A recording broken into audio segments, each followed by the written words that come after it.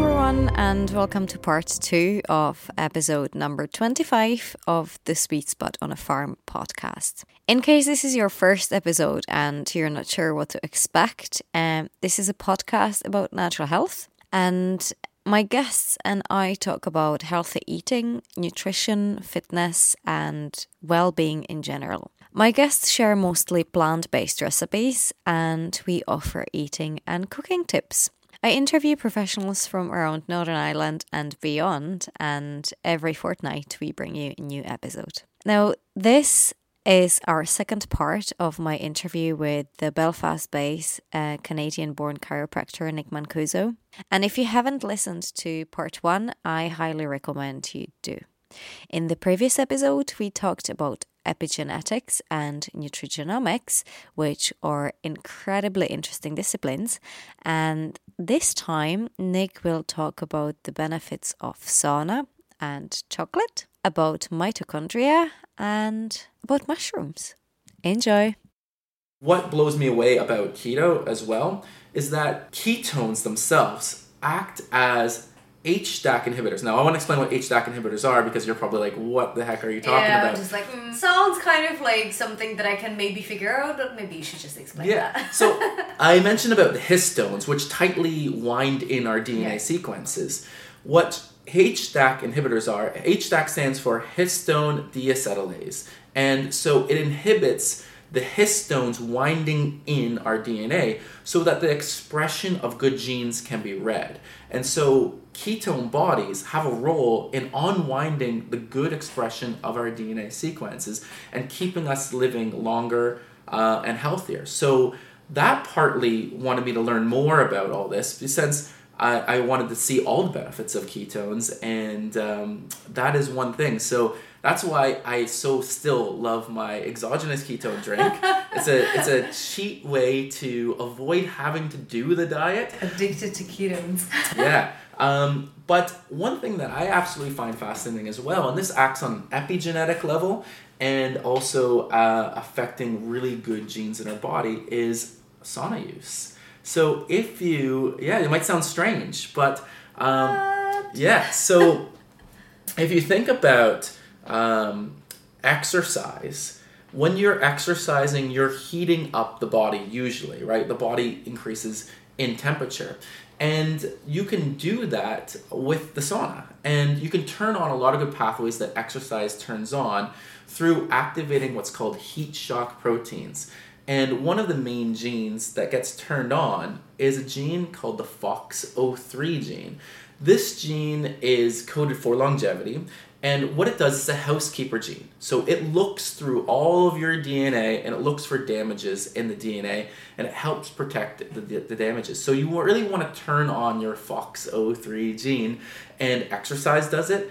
And exercise mimetics, which mimics exercise by heating up your core body temperature through using the sauna, is a fantastic biohacking sort of way to improve your longevity and your health. They actually found a study done in Finland had found that, particularly they found men who use the sauna. In Finland, I think almost half the population has a sauna in their house. Oh, all the Nordic countries, they are mad into their saunas. Yeah, so I think they found that a man who uses a sauna 2 to 3 times a week will have, I think it's a 24% decrease in what's called all-cause mortality, which means that less risk of cardiovascular disease, less risk of cancer, less risk of everything that essentially kills you.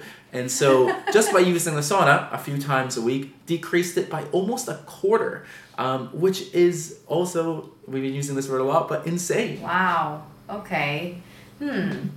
I have to reevaluate my quitting sauna visit. There you go, yeah. So anything that activates a slight stress response is going to be usually very beneficial for the body. So exercise is a slight stressor, and that builds up our tolerance to these things. And that's pretty much how a lot of this process works, that we really want to build up tolerance to things that are a slight stress. So believe it or not, actually certain plants are slightly toxic that build up our stress response and have a good epigenetic, health beneficial way of keeping these cells activated or keeping these pathways activated that help protect us. So I mentioned a little bit last time on the podcast about resveratrol, if you remember. Yeah. That is found in the skin of grapes. So these are called, there's a family of compounds called sirtuins, and they also act on the epigenome by turning on these good expressions, opening up that DNA sequence, and they're found in a lot of especially baby plants. So just sprouting, because these baby plants, they have these compounds that are insect antifeedants. So they prevent insects from eating them. And these are slightly toxic. That's how they prevent insects. But they're slightly toxic to us in a good way. So these plants that contain a lot of these will be really beneficial. So if we look at catechins, which are found in dark chocolate and the cacao, they are fantastic at that. Green tea, blueberries, as I mentioned, even grapes and there's resveratrol. They are also all very anti-aging and full of antioxidants, so really good that way.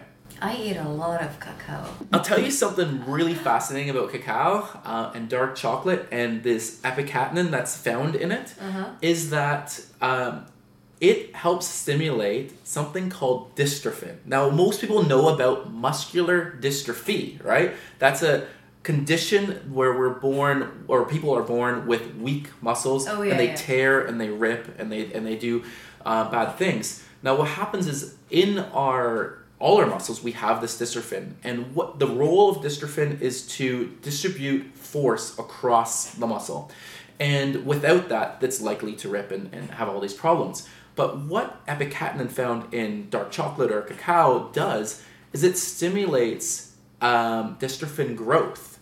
So you have better force production. So somebody with a heart condition, weak heart muscles, if you had a square of dark chocolate every day, that would do wonders for the strength of the heart and those types of conditions. This is really mind-blowing. I don't know what to say. This is awesome. Yeah. But there's one thing that you said about shock response when it comes to exercise and, extreme heat and things like that. I wonder whether that's part of the reason why cold immersion therapy is working as well. I mean, there's been other studies why it works, good for your immune system and fight and flight response and all this stuff, but that's kind of probably part of the reason it works as well, because it's massive shock in your body, when you immerse in a really cold temperature. Completely. Well, the thing what happens is when you immerse in the cold temperature, it's actually really good for weight loss or fat loss, because your body needs to heat things up and it needs to burn. Now, the sources that create energy, that create heat, are in every cell, and I can't remember exactly how many there are. I think there's 500 trillion of these microorganisms, and I want to talk about this with you there anyways. They're called mitochondria. Now, we might remember mitochondria from high school or even university for some, where these are known as the energy production centers. So cold immersion will cause mitochondrial biogenesis to create more of these to heat things up, and it creates more brown adipose tissue, which is good fat, and this is brown because they're so rich in mitochondria.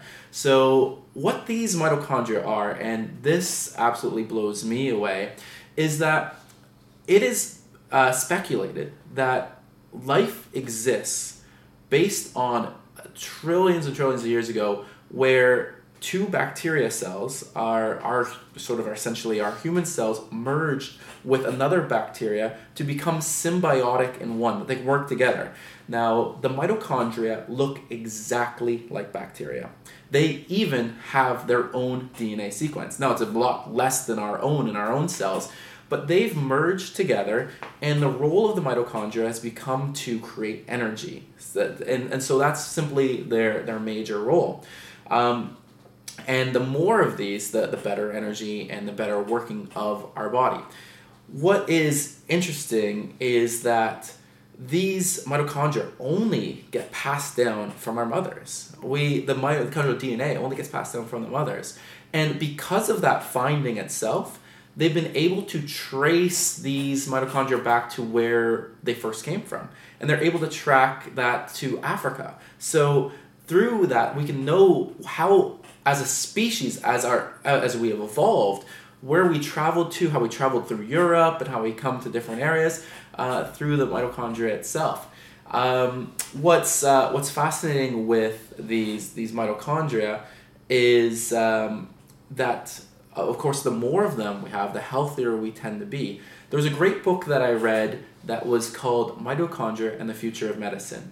And what this was talking about was about how treating the overall organelles in our cells as opposed to systems. Right now, we look at the medical system and it's cardiovascular, endocrine, neurology, respiratory, all of these systems. But in every single cell, the common theme is they all have the same makeup, and they just get diversified as they divide, that they all have these energy centers. If you kind of think of when the power goes out in a city or in a place, you can think of the things that require the most amount of power going out first, the things that are heavily sucking that power. So maybe computers or televisions or lights, and the things that require the least amount, maybe like a toaster or coffee maker or something, still powering out less. This is what happens in our bodies as we lose the ability to create energy in there.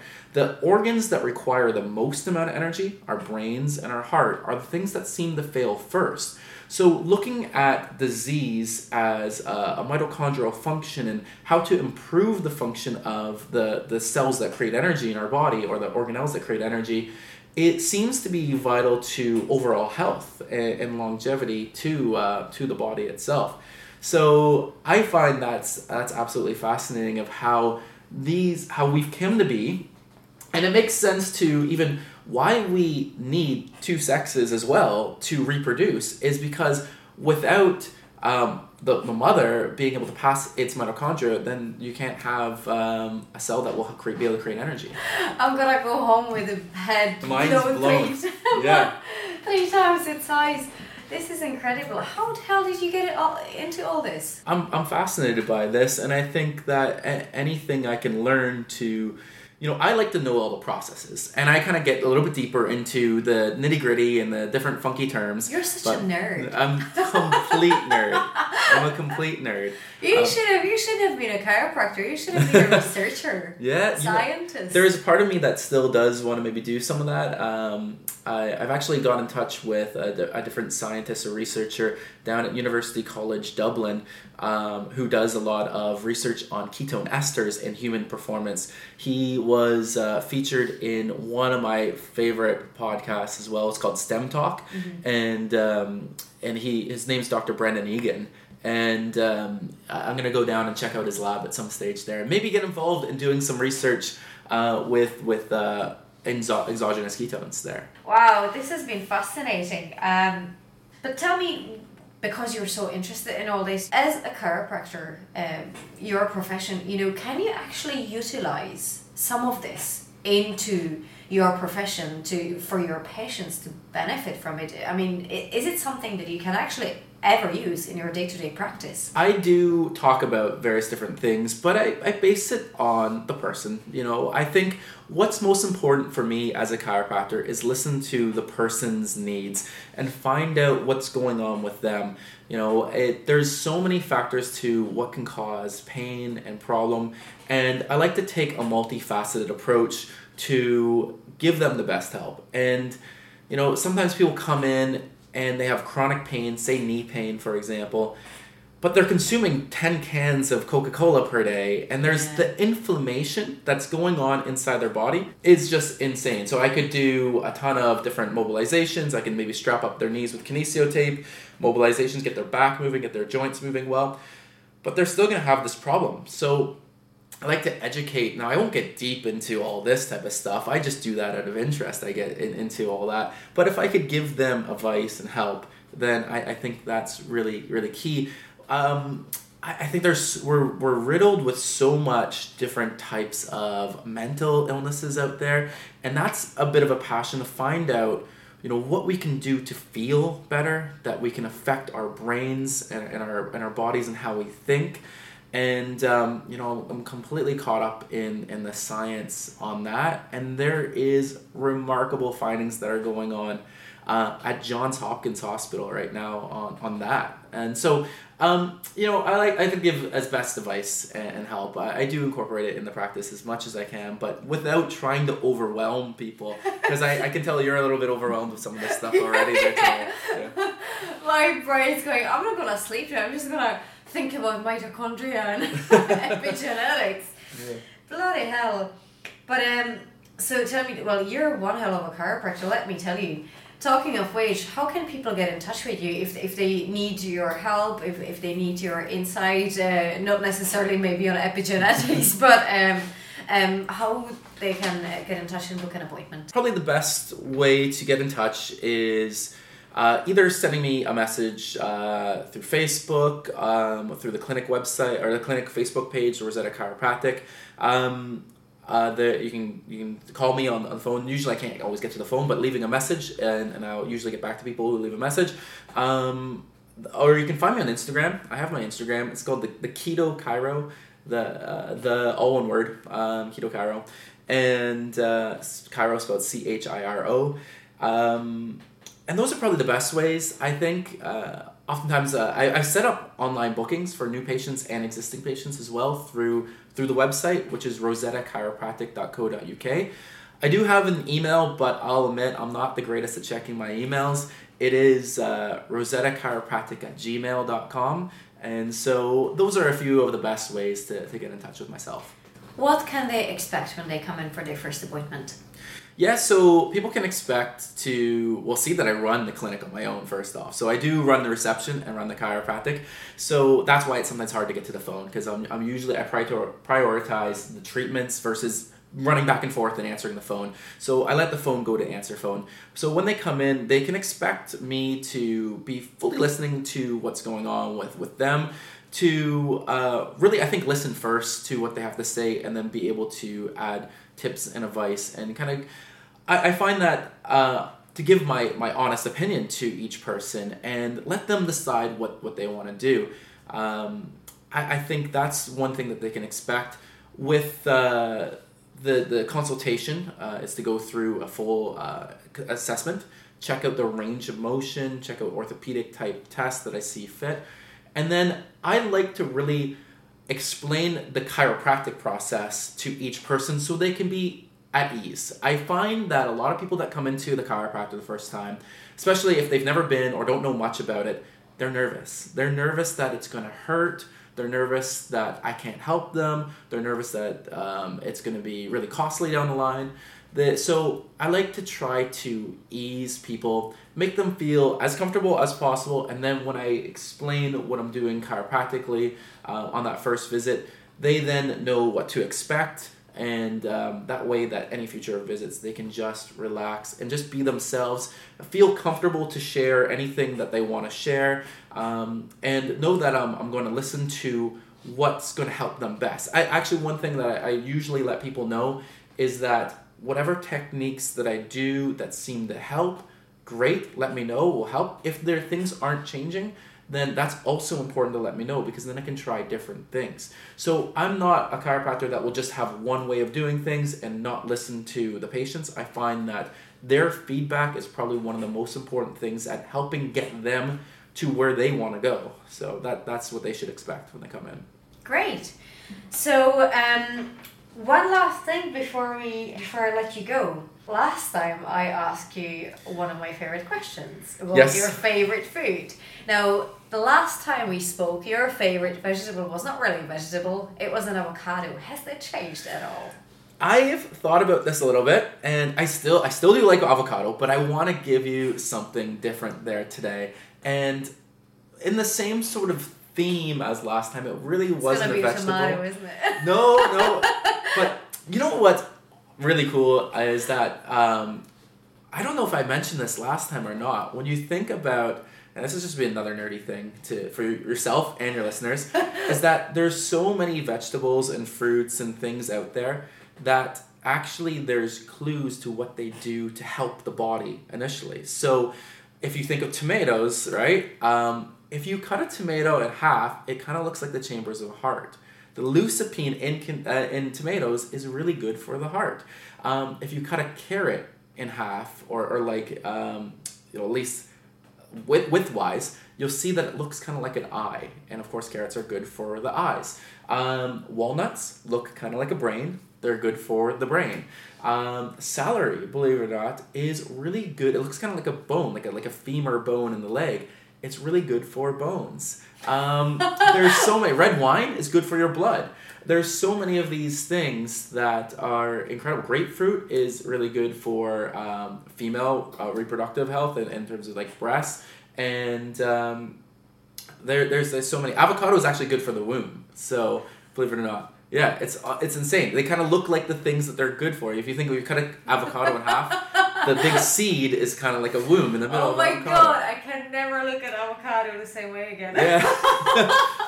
But the one I wanted to say today, and kind of in relation to so much that I've talked about already, is mushrooms. Now, they're not a vegetable, they're a fungus. Yeah.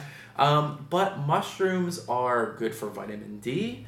Mushrooms themselves are actually good for also B vitamins. They improve your vitamin K. They improve your immune system. They are fantastic at a lot of different things. They also are good for your ears. If you cut a mushroom in half, they kind of look like an ear a little bit. So Stop it. Yeah. So I want to go with mushrooms.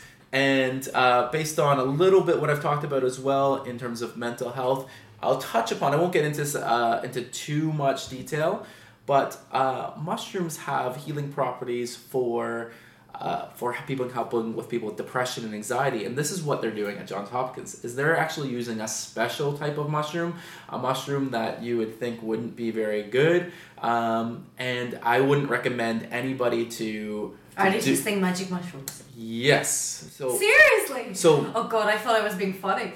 No, it's the psilocybin, which is the psychoactive compound in magic mushrooms, is being used at Johns Hopkins Hospital to help people with addiction problems. It helps people stop smoking. It helps people to, as well, what they've been using it for is for people who've been diagnosed with terminal cancer, to help put them at ease. What this does under controlled environments, right, in the hospital, is that it gives them, psilocybin will shut down the ego slightly, so you don't have to be, you won't be afraid, and it lets you kind of look at yourself from an outside perspective. So there were some examples where somebody, for example, is a smoker, and they've gone through this treatment at Johns Hopkins, and they've come out of that treatment where they say something that seems so obvious, like a duh type moment, where they came out and they would maybe smoke, like, say 20 cigarettes a day, and they go, I don't want to smoke anymore. And they'd be like, why? What was it? And they said, well, I got to see that breathing is vital to life, and why would I want to damage my breath by putting this toxin in, and that's essentially affecting my breath. Now, that never occurred to that same person before they actually underwent this treatment.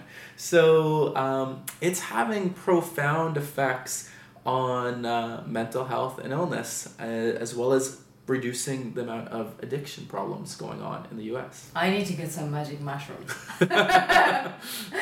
Claim it's for medicinal purposes. That's it, exactly. That's like the new THC. Yeah. Or CBD, I should say, not CBD, THC. yeah. Medical marijuana, you've been replaced. Old news. It's magic mushrooms now. Magic mushrooms, and a thing called DMT, but we won't get into too much DMT type stuff. Jesus. Yeah. That's in ayahuasca. Nuts. Yeah. So, what kind of recipe with magic mushrooms? No, Is your I don't. Favorite? No, I wouldn't cook or use. I as a disclaimer, I've never tried those, and I don't recommend people to try them without proper medical supervision. It's just that's what the research is using at the hospital at the moment. My recipe that I would like to go for, let's see, there's a few different recipes. Now, do you want me to give you sort of like, one of my favorite ones is like, it has chorizo and chicken. Ooh! Yeah. I suppose suppose. I mean, I'm not allowed. If it's one of your favorite recipes, sure you can share it. I'm sure vegans are very resourceful, or anybody who's a plant-based diet. You can just leave the chorizo out. Yeah, like, that's what I would do anyway. It's easy enough. There's a cheesy spinach and chorizo chicken type dish that I'd seen in the Lean and 15 guide with Joe Wicks. Joe Wicks, yeah. Yeah, so it's one of my favorite recipes. It is pretty keto friendly, with the high protein and the plant base. So a lot of spinach. You can use cheese. You can use pine nuts.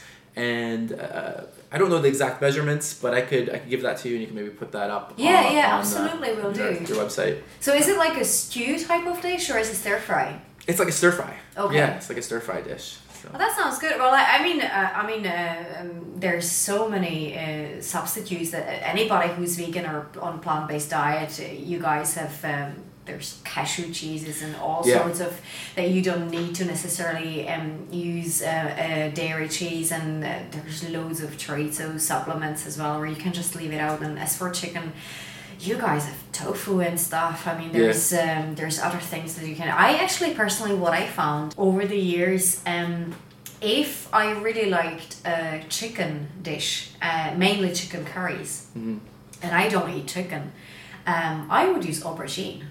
Oh yeah? That is such a fantastic substitute. It has a really, really good texture, and it's really I find it really easy to cook with, and it's bloody delicious. Actually, funny enough, in the last podcast we were talking about aubergines. Yes. So guys, we'll put the recipe up, and you can, if you're on a plant-based diet, you can just use an aubergine. There you go. Easy enough. Perfect. Well, thanks very much. This has been an incredibly interesting podcast. Again, I have to say it again, you are such a nerd. Yeah, no, I know. But thank God for nerds like you. Well, thank you very much, and have a good evening, and I can't wait what you're going to come up next year. Well, I look forward to doing another one with you then again, with a bunch of different other mind-blowing type advancements on nutrition and health and well-being. Can't wait. Thank you very much. No problem. I really hope you enjoyed this, guys. Some really interesting information there. I really need to get myself back to sauna, and actually I wonder how my body would react to it now that I'm so used to cold water and running into the Irish Sea at all sorts of temperatures. I'm not sure if I could stick the heat anymore, but I guess there's only one way to find out. So if I do get around to some sauna sessions, I will let you know how I get on. Now, Nick shared a non-vegan recipe this time round, and I hope my vegan and vegetarian listeners will not judge him for it.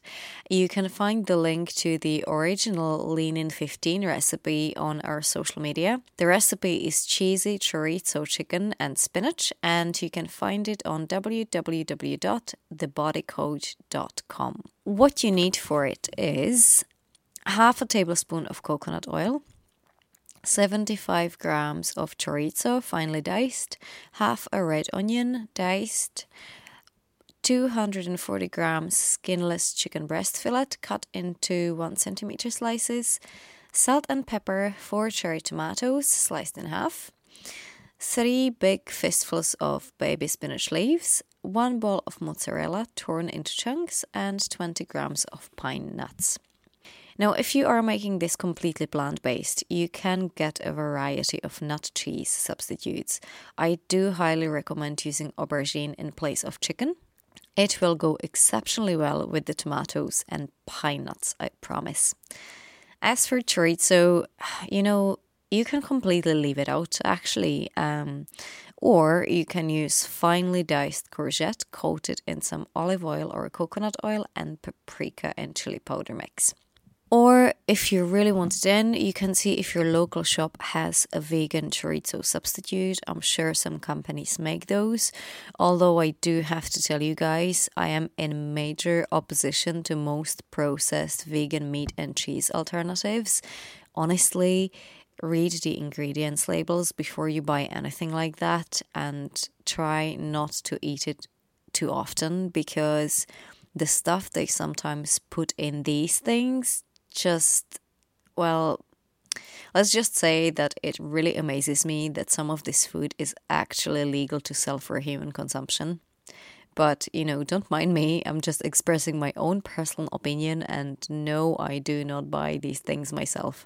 Saying that, I recently discovered in my local supermarket a vegan spreadable butter alternative, which actually looks fantastic as far as the ingredients go. And we bought it for home, we tried it, and both myself and my meat-eating partner really, really like it. It's not something I'd buy at every shopping trip, but it's worth trying it once in a while. And the product is called Organic Vegan Spreadable, and the brand is Naturally, I'm not sure how you pronounce it. It's spelled Naturli. And I do promise you that the brand has not paid me to promote their product. It's just a recent discovery and I felt compelled to tell you about it. We use it just raw, spreading on crackers, and I think my partner spread it on savory pancakes and mixed it into his pasta. Yeah, it is really nice, I have to say, and it really does taste like butter. But anyway, I think this is it for this week. Remember, you can download all our shared recipes from our Facebook group page or our Instagram. Any links and references to third-party recipes can be also found on our social media. And tune in for a new episode every fortnight on SoundCloud or iTunes. And if you wanted to catch the Sweet Spud cookbook, you can grab it on amazon.co.uk or PM me for a personal order, or find a digital copy on iBooks worldwide. Also, remember, if you do enjoy any of our episodes, I would really appreciate it if you could spend just a couple of minutes and leave us a review on iTunes. It really is important for us content makers to get a review, so I'm begging you, it's just 2 minutes of your life. You could be doing a lot worse things with your 2 minutes of your life, so why not do something good for somebody else? It's not, I promise you, you won't be doing it just to boost my own ego. You will be doing it to help others find a good quality content. And you never know, the information that we provide in these podcasts may actually inspire someone. We may inspire people to eat more vegetables, or we might be providing some information that might really help someone in search for healthier ways. So honestly, guys, it would be a major help. Thank you very much, and have a lovely couple of weeks. Go get some mushrooms or chocolate or both. Actually, do you know that might be a really interesting combination? Has anyone ever tried making mushroom chocolate? It sounds kind of weird, but I might actually experiment this week. Anyway, and more importantly, stay healthy. Until next time, bye. As every week, your host is myself, Susanna from The Sweet Spud. Music by Mark J. Adair and artwork by Gemma O'Hagan. Thank you for listening.